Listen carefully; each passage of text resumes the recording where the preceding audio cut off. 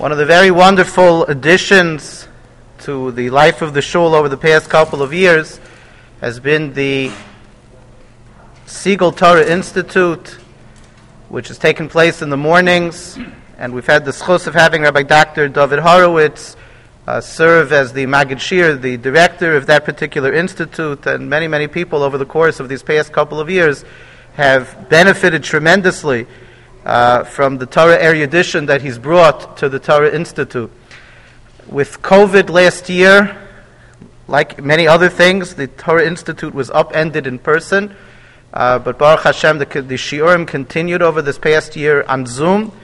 And tonight, which marks the anniversary of the yahrzeit of Rabbi Horowitz's mother, it's our privilege to be able to welcome Rabbi Horowitz back in person, to be able to deliver a shiur on the topic of Rabbeinu Gershom, the light of the exile.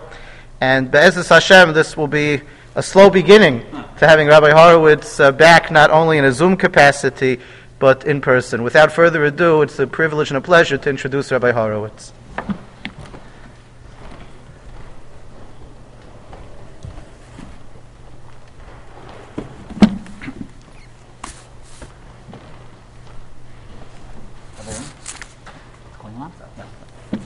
Okay, thank you very much, Rabbi Ram. It's wonderful to be back here in person. As Rabbi Ram mentioned, hopefully slowly but surely this magef of COVID will subside, and we'll be able to have limud haTorah mitzavsa, right? Which indicates like a personal, physical connection.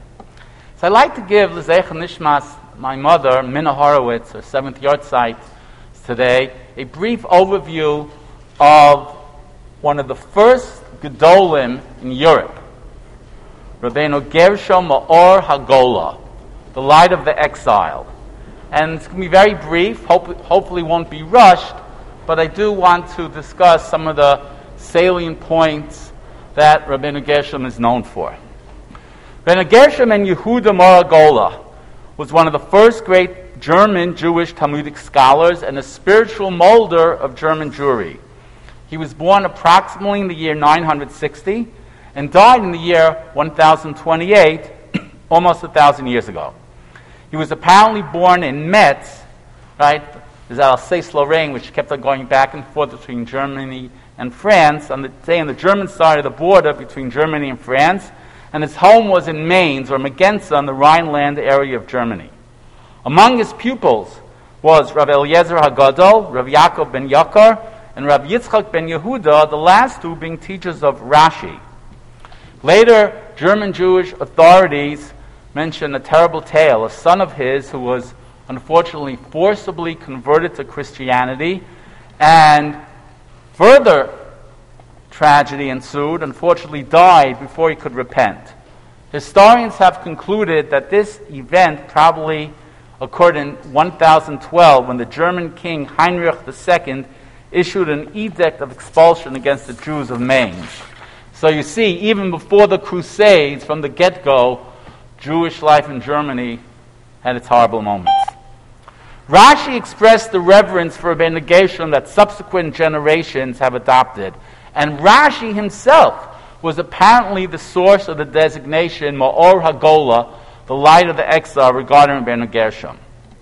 One of the interesting aspects of Rabbeinu Gershom's numerous halachic decisions is that he seems to base his rulings on the Bible and the Talmud and the Gemara alone, without referring to Gaonim, the great authorities who lived after the Talmudic period before his own. And you cannot claim that he was unaware, because in one tshuva he writes that he prefers the opinions of his teacher, Rav Yehuda ben Meir HaKohen Leontin, to that of the Babylonian Gaon, Rav Yehuda and Rav Shreira. This response shows that Rabbeinu Gershom was indeed acquainted with rulings of the Gaonim, but nonetheless followed that of his own teacher. The Vilna edition of Shas contains a brief commentary to the tractates Baba Basra, Tainis, and most of Seder Kochim, except for Zvachim, ascribed to Rabbeinu Gershom. But scholars for over 100 years have concluded that these works were not actually written by Rabbeinu Gershom, but were the work of his pupils and of their pupils although one certainly can maintain that he laid the foundation. For example, Rav Nosson ben Yechiel, in his Talmudic dictionary, the Aruch, calls the commentary sometimes as the commentary of the sages of Megensa. In any event, it was superseded, of course, by Rashi's commentary. Rabbeinu Gershom transcribed the entire Mishnah in his own hand, as well as a copy of the Masorah Gedolah of the Bible, which contains the precise tradition of how to spell the words of the Bible, Chaseros, Yiseros, when you have the Vav, when you have the Yud, when you don't have the Vav, when you don't have the Yud, etc. Rabbeinu Gershom composed Slichos and Piyutim. Fascinatingly, Professor David Flusser, who spent his career studying Yosifon. Yosifon is a retranslation of Josephus from Latin into Hebrew, composed in Italy in the year 953. Professor Flusser claimed that somehow Rabbeinu Gershom himself obtained a copy of that work and proceeded to make an autographed copy of that work, Yosifon. Rabbeinu Gershom's tshuvos were collected over 60 years ago by a scholar named Shlomo Eidelberg. One famous tshuva concerns a Kohen who never had converted to Christianity under duress. Now, he did tshuva, and he wanted to rejoin the Jewish community. Could he once again duchen? Could he perform Birkas Kohanim? Could he once again get the first Aliyah? Tosfos in Maseches Menachos and Maseches Tainis quote Rashi that he may. He is considered to be a Baal Mum. After all, he did an act of worshipping Christianity, Nebuch, one that the Rishonim in Germany felt is Avodah Zarah. So he has a blemish. He would not have been allowed to perform the sacrificial service in the temple of Yerushalayim anymore. But, Rashi says, he can duchen and can enjoy the perquisites of Kahuna. Tosfos in Maseches Sota quotes the same view in the name of Rabbeinu Gershom. And Professor Eidelberg quotes a tshuva in this regard. Among Rabbeinu Gershom's numerous arguments in his heter to allow the Kohen, HaChozer B'tshuva, to duchen and to get the first Aliyah is the desire not to shut the door in the face of a Baal Tshuva. Allowing him to resume his previous status in the community will perhaps give him more impetus to return. Rabbeinu Gershom's name is associated with many takanos, ordinances regarding Jewish family life. Probably the most famous of those is his cherem, that is, his edict, the violation of which will be punished with the excommunication from the Jewish community against bigamy. It is this issue that I would like to devote the preponderance of the remainder of this lecture to. The outset, let me say, I will be following the approach of Professor Avram Grossman, who's a frum historian in Eretz Yisrael. He's a leading authority of Jewish rabbis in 11th century Germany. Here's his book, Chachmei Ashkenaz HaRishonim, which of course has a chapter on Rabbeinu Gershom. Now, the question is, what is the historical background of this ordinance? How do they fit the structure of Jewish life at the time in Germany and northern France? Now, at the outset, we must mention that, of course, there's a huge literature regarding the ordinance against polygamy. First of all, we have to ask, do we have absolute proof that Rabbeinu Gershom was the author? Perhaps, as some has argued, the ordinance was a later date, and it was attributed to him in order to vest it with authority of a great name. Now, in the 11th century, the greatest name, as Rashi already attested, was Rabbeinu Gershom. So Professor Grossman, and I'm pleased with this, he claims that the attempt of some scholars to date the ordinance to the end of the 12th or even to the 13th century is mistaken. Why? We certainly have evidence that's much earlier. In the middle of the 12th century, the German Jewish figure Rav Eliezer ben Yoel Halevi, mentions the cherem as a matter of course as being enacted by Rabbeinu Gershom. In the case discussed by the Rav Yah, we won't discuss it here, the litigants were elderly, and the original facts of the matter go back even further to the beginning of the 12th century. No sages of Germany or France from the 12th century and onwards ever contradict the attribution to Rabbeinu Gershom. Hasidei Ashkenaz, who were so meticulous in their Masoros and their traditions, also accept the attribution. Professor Grossman says, although there is no definite proof, and moreover, there is no need to claim that he enacted his regulations by himself without a Bezdin. That is true. But there is no good reason to deny the tradition of Rabbeinu Gershom himself, along, presumably with his Bezdin, promulgated the original ordinance. Moreover, he says it is possible that originally the ordinance was accepted in the first place by the people of Magenza, of Mainz, and gradually spread to other communities. So his conclusion is the tradition that it was Rabbeinu Gershom, along with his Bezdin, that made this cherem should be cautiously accepted. But now we must ask a much further and much deeper question. Why did he and his Bezdin make the rule? Well, there's a problem. There's a general methodological point here. If there's no need to make a takana, takanas are not made. If there's no excessive drinking at Kiddush clubs, you won't make a ban on the Kiddush clubs on Shabbos. It's been pointed out that because of COVID, now we haven't had that problem for a while. Now, Professor Grossman poses the problem in a very stark manner.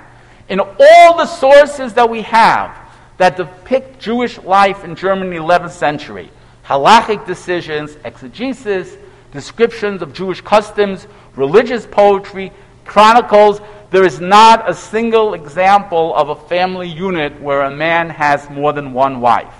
Even the memory books, the horrible books that talk all the Jews who lost their lives during the First Crusade of 1096, there's not one case of a standard marriage of a man to a second wife when the first wife was alive.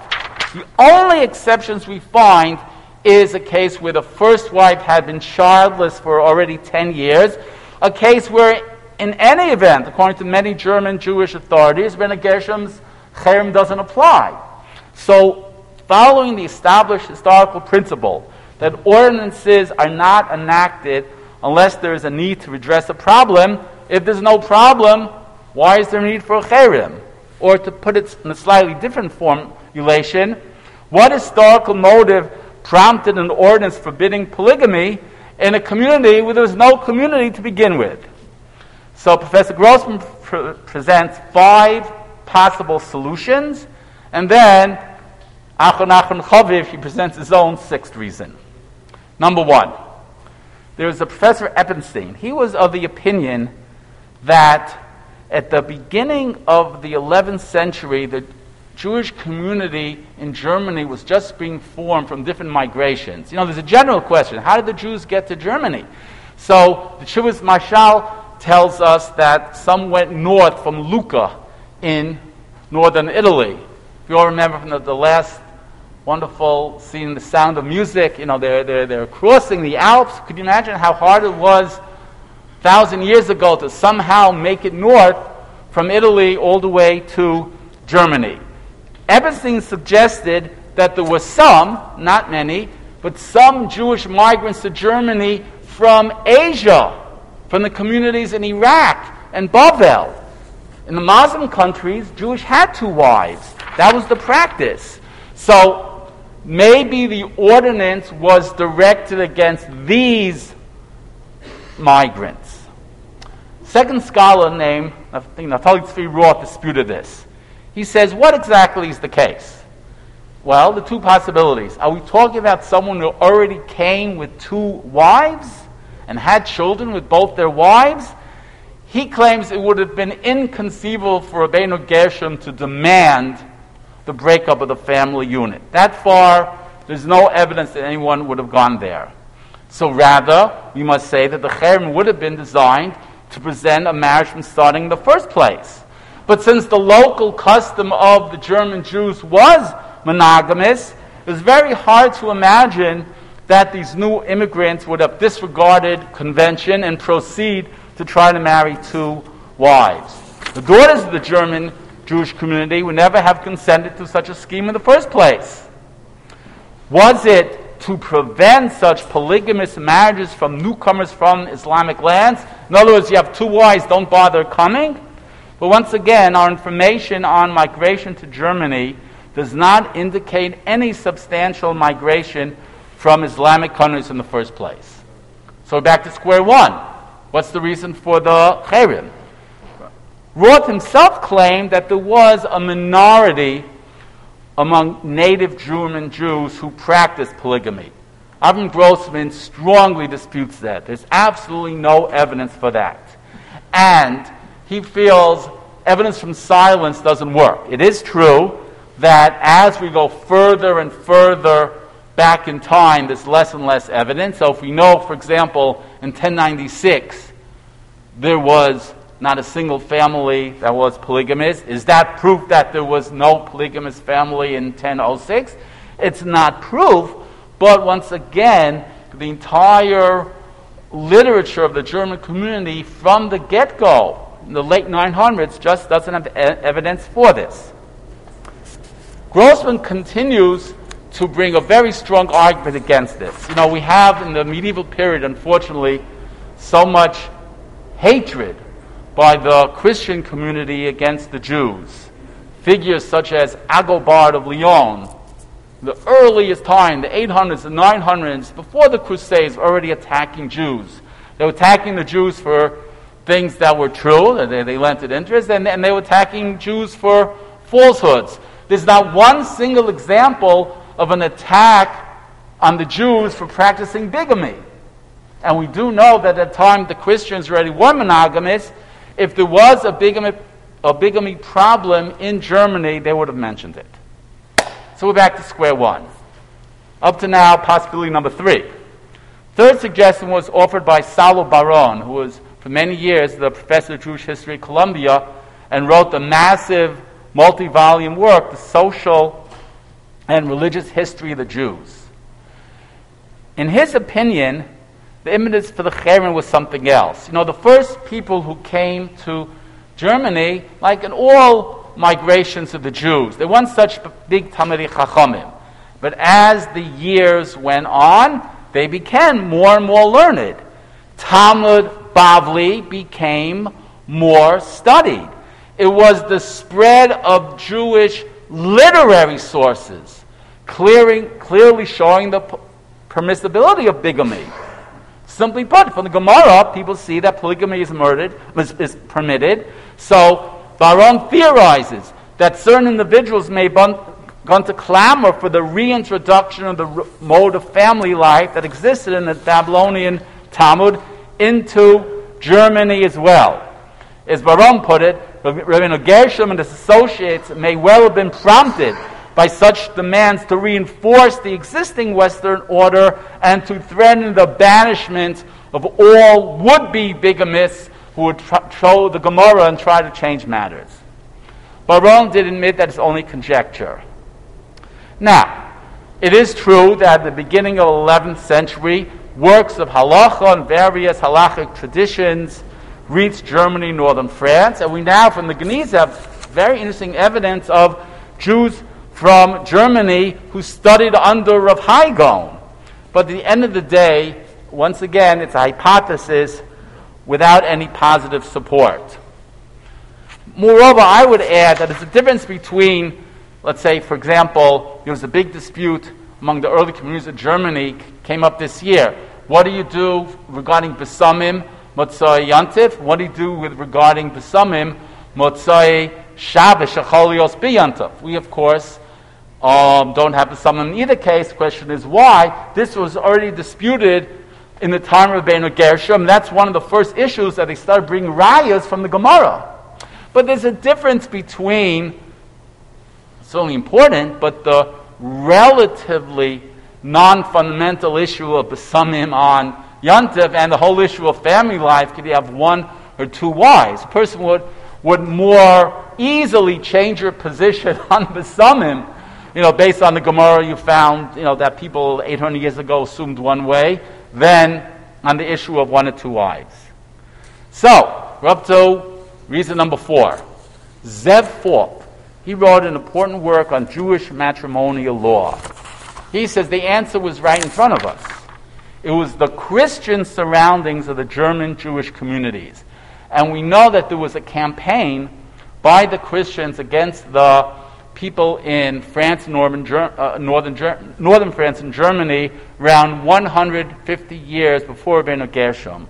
So shortly after the period of Charlemagne, Louis the Pious, and those kings. Finally, the Christians resolved it by absolutely prohibiting bigamy. Another point. In the early part of the Middle Ages, time of Rabbeinu Gershom, the Jews and the Christians, they were not separated. They lived in one side of the street was the Jewish community, the other side of the street was the Christian community. Everybody knew what the other community was doing. So it's virtually certain that the Jewish community knew all about the Christian ban of polygamy. Another point. The status of women in the Jewish community in Germany at the time was higher than that of the Jewish community in other areas. This comes out, the Rav Yah just had for Pesach. He says, all our women are chashuv, so all our women do haseba.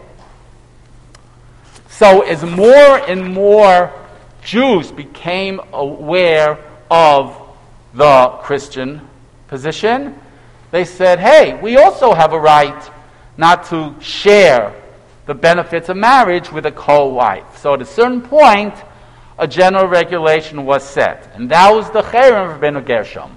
So here, possibly number 4, Avram Grossman concedes that Falk is partially correct. And it's hard to imagine that the ordinance was not promulgated at all without seeing the Christian environment.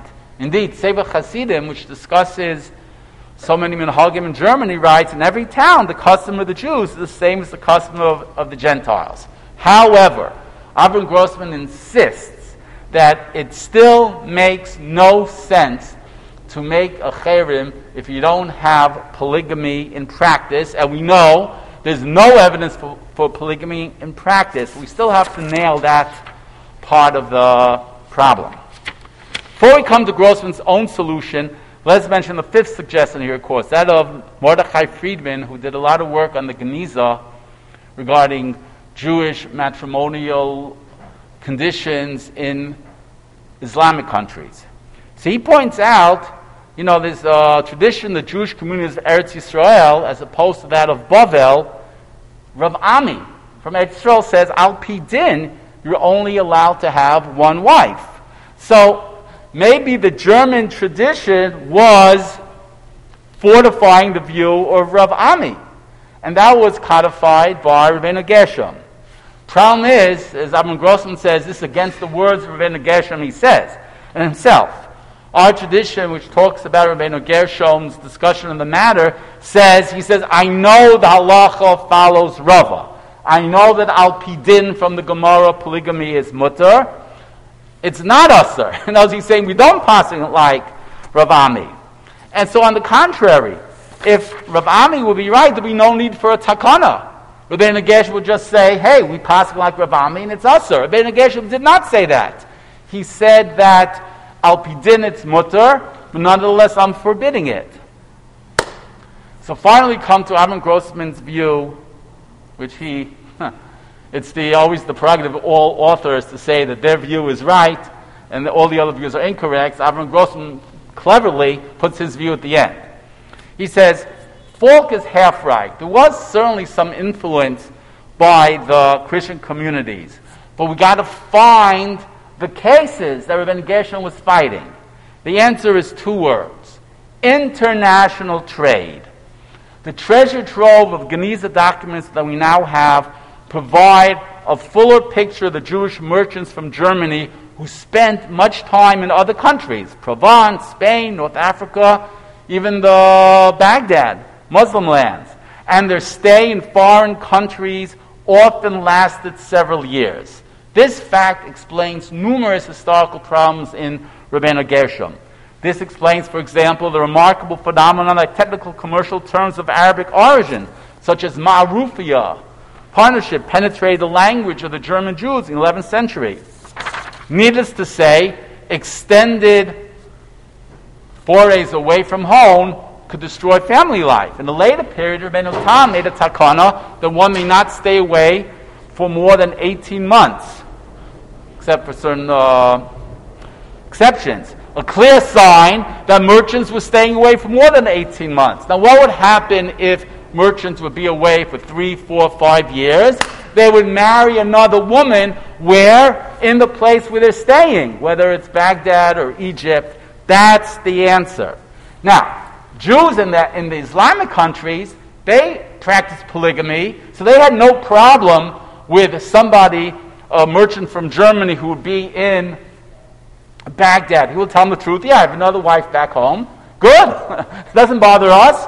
Many of our chevra have 2 wives here. So they will not see anything wrong. Indeed, from the other perspective, and this is a very strong proof that Avram Grossman gives, we have Chuvas Harif going from the other point of view. He's saying that these people are now, for example, let's say in North Africa. So the Rif says there was pressure. Don't go back to Germany. Don't make your wife here an aguna. They use the word aguna, not that there was any desire, not that one party wanted a divorce, just you have to have family life with your wife. So there was opposition for these men to go back to Germany. This, Avram Grossman concludes, is the most plausible explanation for the cherem. Rabbeinu Gershom wanted to stop this situation of people traveling to another country, having a second wife there, being there for years, and having his first wife stuck. This we must also add another point. We already mentioned the relatively superior position of women in the German Jewish community. Wealthy parents would not stand for their daughters in Germany being left hanging by a man who would go away to Iraq or Egypt for 4 or 5 years. Hence the takana. With its background, Avram Grossman explains 2 other things. That's the prohibition for a man to divorce his wife against her will. He says, somebody might say, all right, I can't have 2 wives, I'll just divorce my first one. No, you can't do that either. This move also was prohibited. Finally, Grossman uses this background to explain the third takana of Rabbeinu Gershom. Here, I must confess, I wasn't as convinced about this as I was for the previous point, but I'll mention it. There's another very famous takana of Rabbeinu Gershom, not to read someone else's mail. Now, you would say that's not connected with family issues, right? It's an ethical point. I'm writing a letter to my friend, don't look at my mail. But remarkably, we know that this cherem is always bunched together with the other charamim. Why? So based on his idea that the issue of international trade was the motivating factor for all the charamim, Rabbeinu Gershom, this is the answer. This cherem also concerned the economic circumstances of the German merchants who stayed away from home. While away, they would send letters to their wives, the business partners, by the hands of their companions, turning to Germany. And in their letters, remember, no telephone, forget about cell phone, no telephone, no fax, no nothing. All you had is the written manuscripts of the letters that you can have a carpet business. But that's it. No other evidence. Very small communities. Fierce competition. In the letters, they gave details of the business affairs, export, imports, the goods, economic links. This information was confidential in character. There was constant competition between the few Jewish merchants for the potential markets.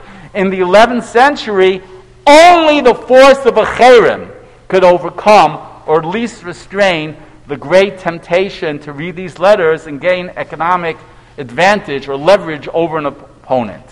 So Avram Grossman concludes the cherem against bigamy, the cherem not to divorce a wife against her will, and even the cherem not to read someone else's mail were all due to the issue of the international trade and the case of the international merchants, and were designed to enhance the position of the Jewish woman in Germany in the 11th century, and even later, giving the Jewish woman in Germany a chashivus that was certainly better at the time than those in the Islamic countries.